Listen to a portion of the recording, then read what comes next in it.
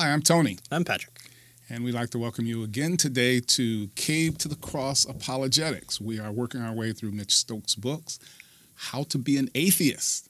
And we've come to chapter 15, where he asks the question, can science determine human values? Can we get values from science is what he wants us to Right. consider today, right? Yeah, it didn't work well for Hume, but we're taking a look at Sam Harris's view.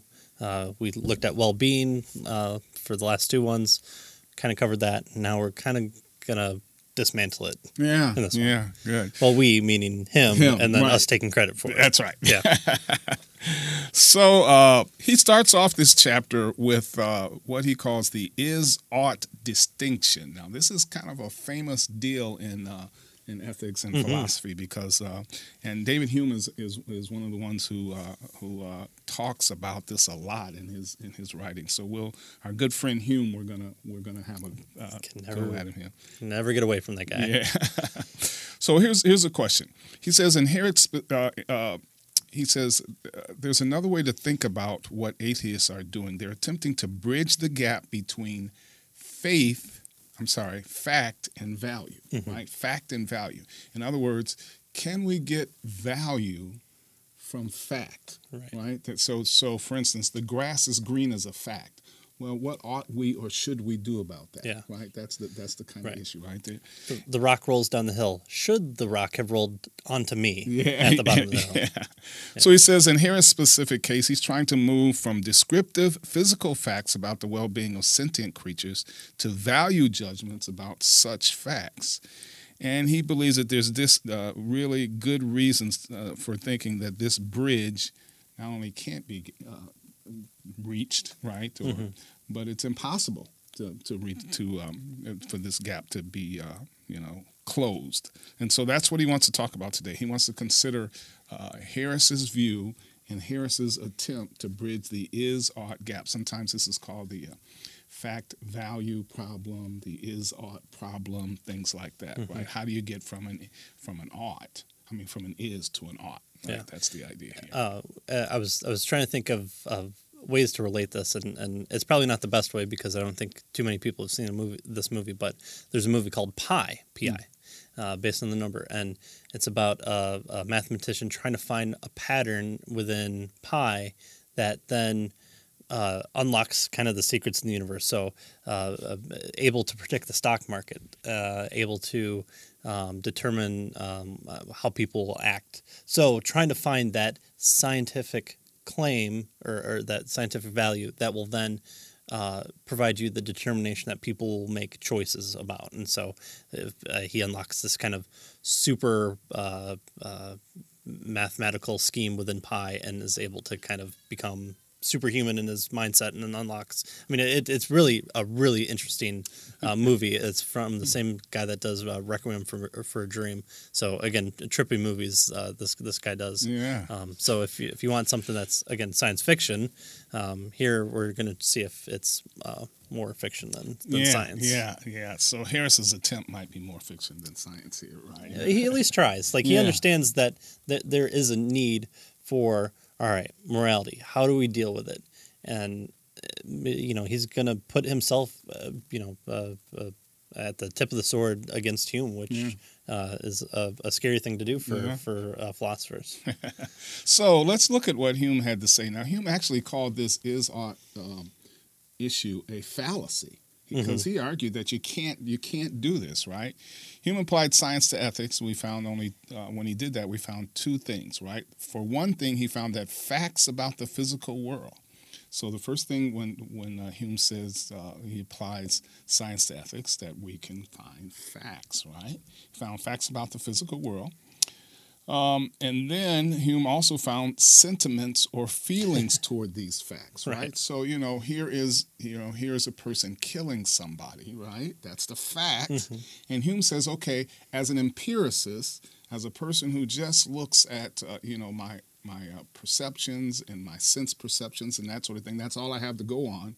What do I see when the person kills somebody? Well, I see somebody killing somebody. Right. I don't see murder. I don't see wrong.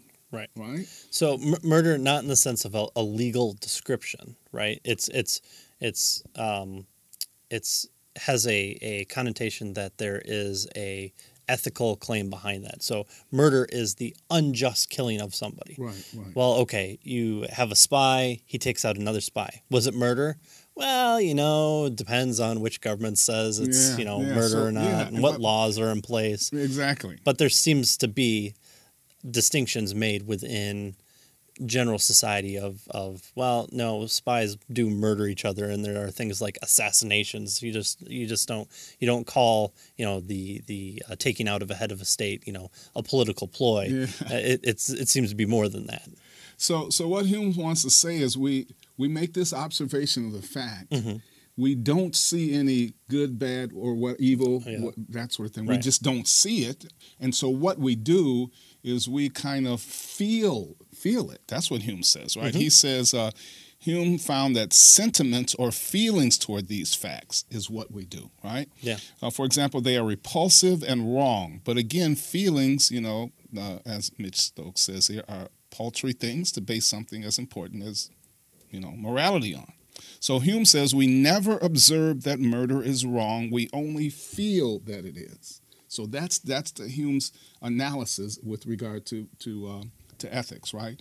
We can't make these observations. We do make these observations, but we never observe wrong. That comes from our feeling. Mm-hmm. And so Hume is suggesting then that it's not a good, valid, logical move to move from a fact to a value when all we have is a feeling. Right. Yeah.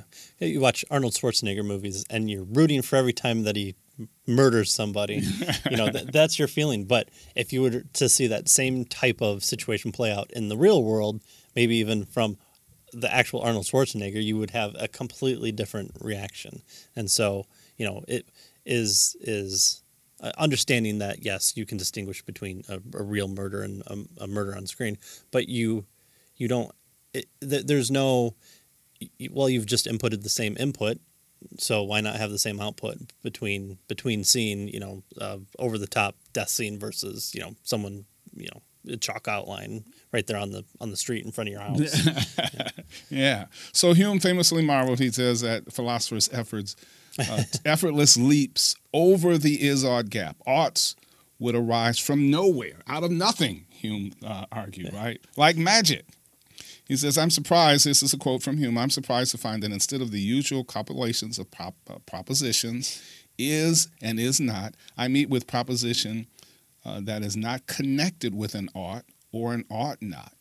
So there was no sign of the source of the mysterious oughts, neither observations nor inferences, and this is because Hume said, oughts cannot appear from physical facts or by way of inference from those facts. So morality cannot be grounded in sense perception or reason, no matter how tempting it is, right? All Hume said is all we have is, I don't like it, I don't feel good about that, right? This came to be known as emotivism in ethics, right? Well, and we saw in chapters way back that Hume doesn't want to engage in philosophy, but all these oughts and ought nots seems very philosophical to me. Yeah. So essentially what he's saying is that he'll talk to people about these actions that come about, and people want to ground their as we covered before, their really strong feelings on murder is wrong, rape is wrong, all these things that we have this intense feeling for, and so what they're saying is here you have an action and you just ought not to do it because it violates somebody's personal space, whatever it might be.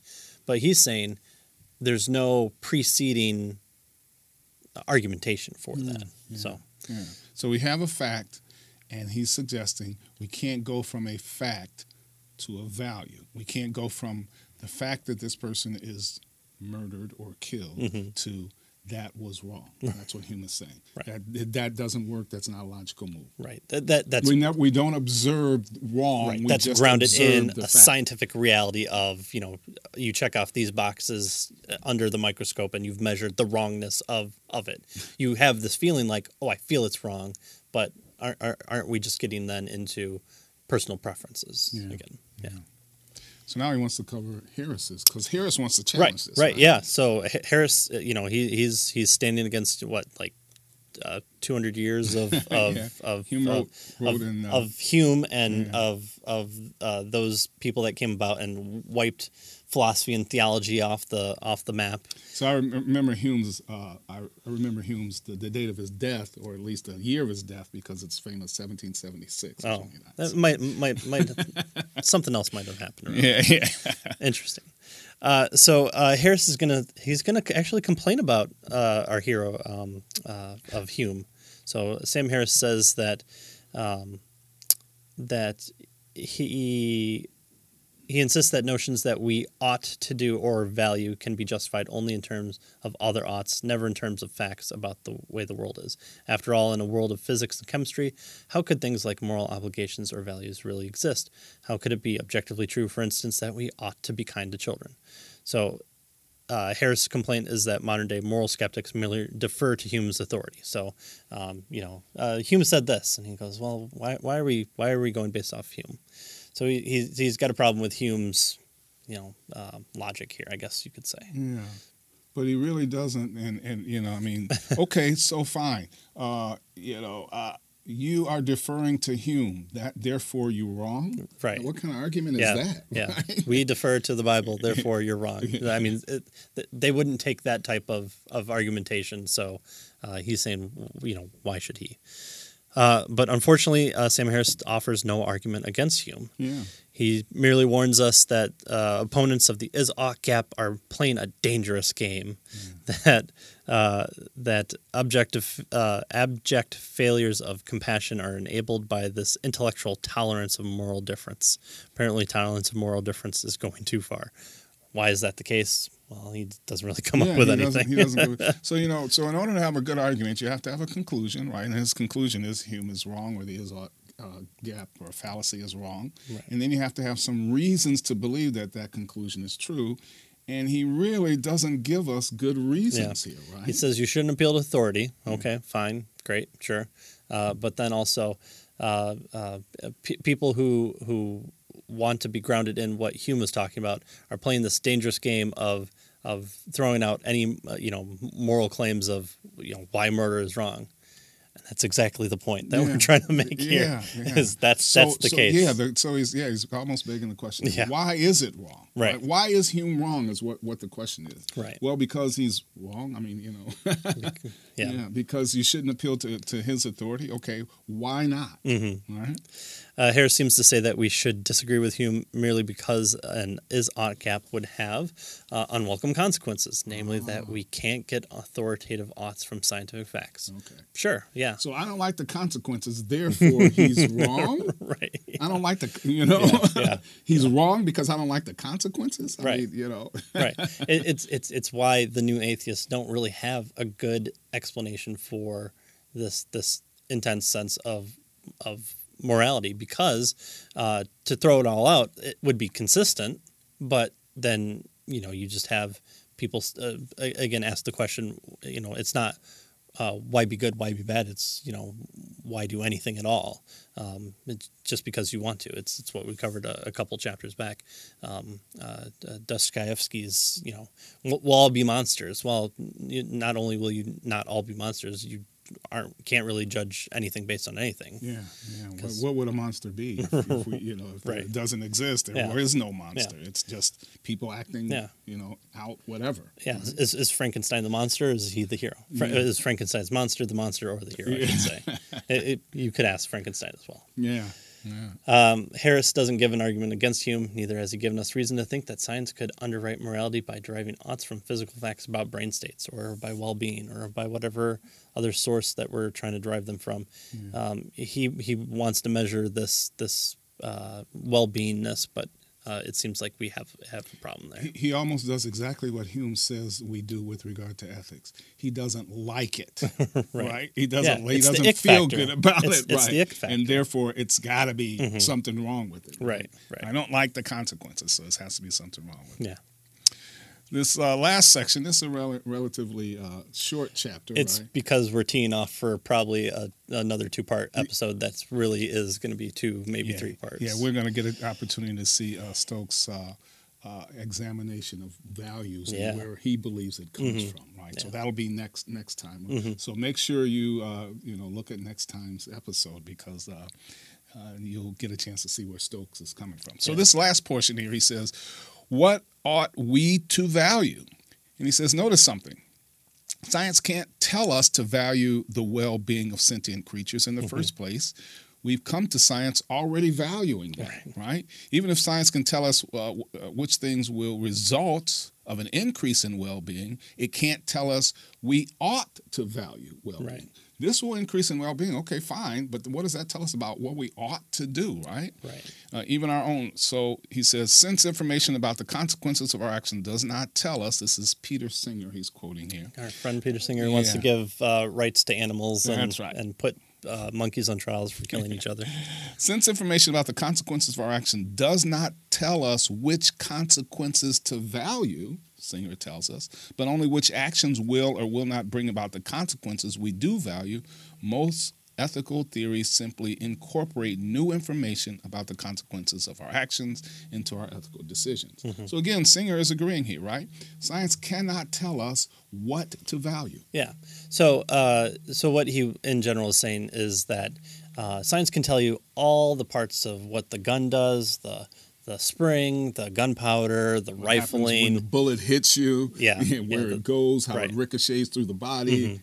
Yeah, but it doesn't tell you should you pull the trigger. Yeah. Right? Wow. Yeah.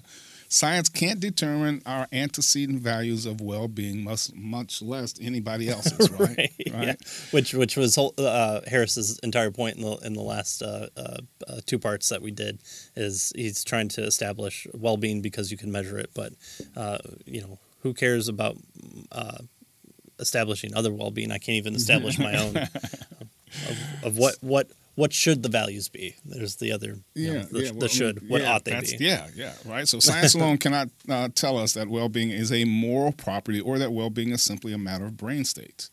We saw that this depends largely on issues of worldviews, which would include our antecedent views about morality. In other words, our values come from, from how we view the world, our worldview, right? Our presuppositions about the world, our assumptions about the world, that sort of thing. That's where our values come from. Interesting. Right? People are valuers. Persons are valuers. He says, what then is the source of morality? And here's what I was just mentioning. As we'll argue in the next chapter, an important sense of the source of morality is us. We are the source of morality, or people, or persons. We value morality, right? What we value morality is up to us, not science.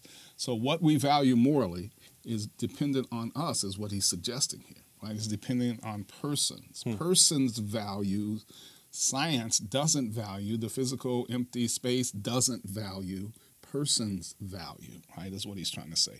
We choose, right, what we determine to value.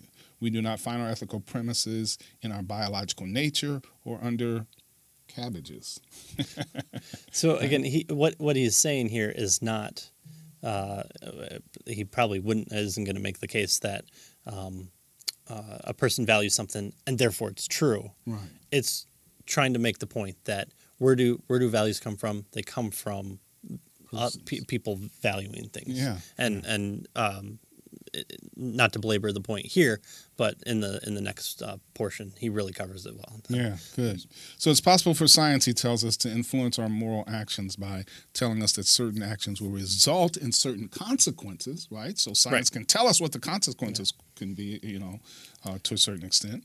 And science might also tell against fundamental moral principles because suppose he says, I think that science shows that naturalism is true. A commitment to consistency or rationalism might force me to further conclude that there are no human independent moral standards, right? And notice significantly, he says that the fact that we value rationality is itself not something that science can dictate, right? So again, we are valuers, and science is not, and it cannot tell us, right, what to value. It can tell us the consequences if we do something or if we value something and move toward it, but it can't say this is what you ought to do. That's not science's job. Oftentimes folks think, science is the pillar of truth, right? Yeah. But science can only do, science is like a hammer. And, it can only hit nails, right? There are certain things that hammers can do, and you need other tools for other things.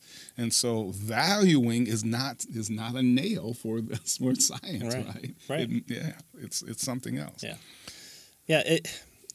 In things like The Matrix, God bless that movie, because, I mean, if it wasn't for The Matrix, we'd only be regulated to, Hitler analogies. But there's a point in there where, Neo gets told, you have all these people surrounding you and they're all plugged in the Matrix. They're all asleep and you're the one that's awake. And if they get in your way, unfortunately, you have to kill them because you're trying to set them free. Well, I mean, that's a huge ethical dilemma that the movie kind of just glances over. Like, yes, to preserve you, the chosen one, okay, sure, but that's how everyone operates who's free. And so what they don't discuss is, this understanding of, well, it's not just that these are computer simulations or computer code, that's what the agents are for, but that individual people that don't take on this agent form are real people, and you're being told, it's best just to take them out because they could be utilized by the programming or anything like that. And so there's a huge ethical dilemma in there where it's like, okay, ought I kill, the security guard, the poor security guard who's always going to get killed because he's trying to stop me from ending the Matrix to save everybody else. There's your utilitarian argumentation too. Right. And so all the computer code is there scientifically, but whether or not you should pull the trigger and take out that individual person that's in the pod next to you, should you do that? Well, I mean, where does that value come from? Neo kind of just takes orders from at that point, but it's an interesting question. I'm sure we could probably do 16 episodes on The Matrix as well. So he says, next chapter, he's going to finally argue for what he thinks is the morality's foundation. And he tells us, he tips his hand here, morality's foundation is persons, right? That is, moral value is nothing more than personal value, since all value is personal. And he says, if I'm right about this, then we'll have more reason to think that science could never determine human values, as well as even more reason to doubt Harris's account of morality. Right? So that's what he's going to get to. He's going to argue that that's the source of values. The source of values is persons, not science. Science cannot get us there. So what we've seen here is there's this is-ought gap. Right? Hume called it a fallacy, trying to move from what is the case than to tell us what we should do about it. Hume said we can't make that move. That's a logical fallacy. And then we saw that Harris attempts to do that, but he really doesn't give us a good argument for it. He just doesn't like what Hume says, and he says it results in bad consequences. But okay, fine, that's sure. And so then he ends here by saying that really we choose values. Value is based on what persons choose, and so he's going to pursue that the next chapter and try to help us to work through that. And I think too, he'll cover, and at least we'll cover too, kind of the question arises of postmodernism. Okay, if you have us as the valuers, what happens when two competing values coincide with each other? That's just what's true for you is true for me, but again, if I think one thing's murder and you think the other thing is, picking daisies, we're coming into clash here, and one of us is going to be able to survive. He's going to have to work us through that. Right? Yeah, that relativism that comes as a result of that seems to be the case. And it's a good chapter, so we'll take our time with it because it's one of the longer ones. But I think it's kind of his central point that he is built up to this, and then also he's going to launch from making his case for, why have an objective lawgiver as a necessary consequence. So if you enjoy our channel and what we're doing here, and you're getting some things out of it, make sure you subscribe. Hit that subscribe button. It helps us. with this channel. Also, hit the likes and the bell, and so that we also release smaller clips of what we do here on the YouTube channel. On the YouTube channel. And so if you subscribe, you'll have access to those that you'll know when those are coming out as well. So please do that. That'll help our channel. We'll see you next week. Thanks. Take care.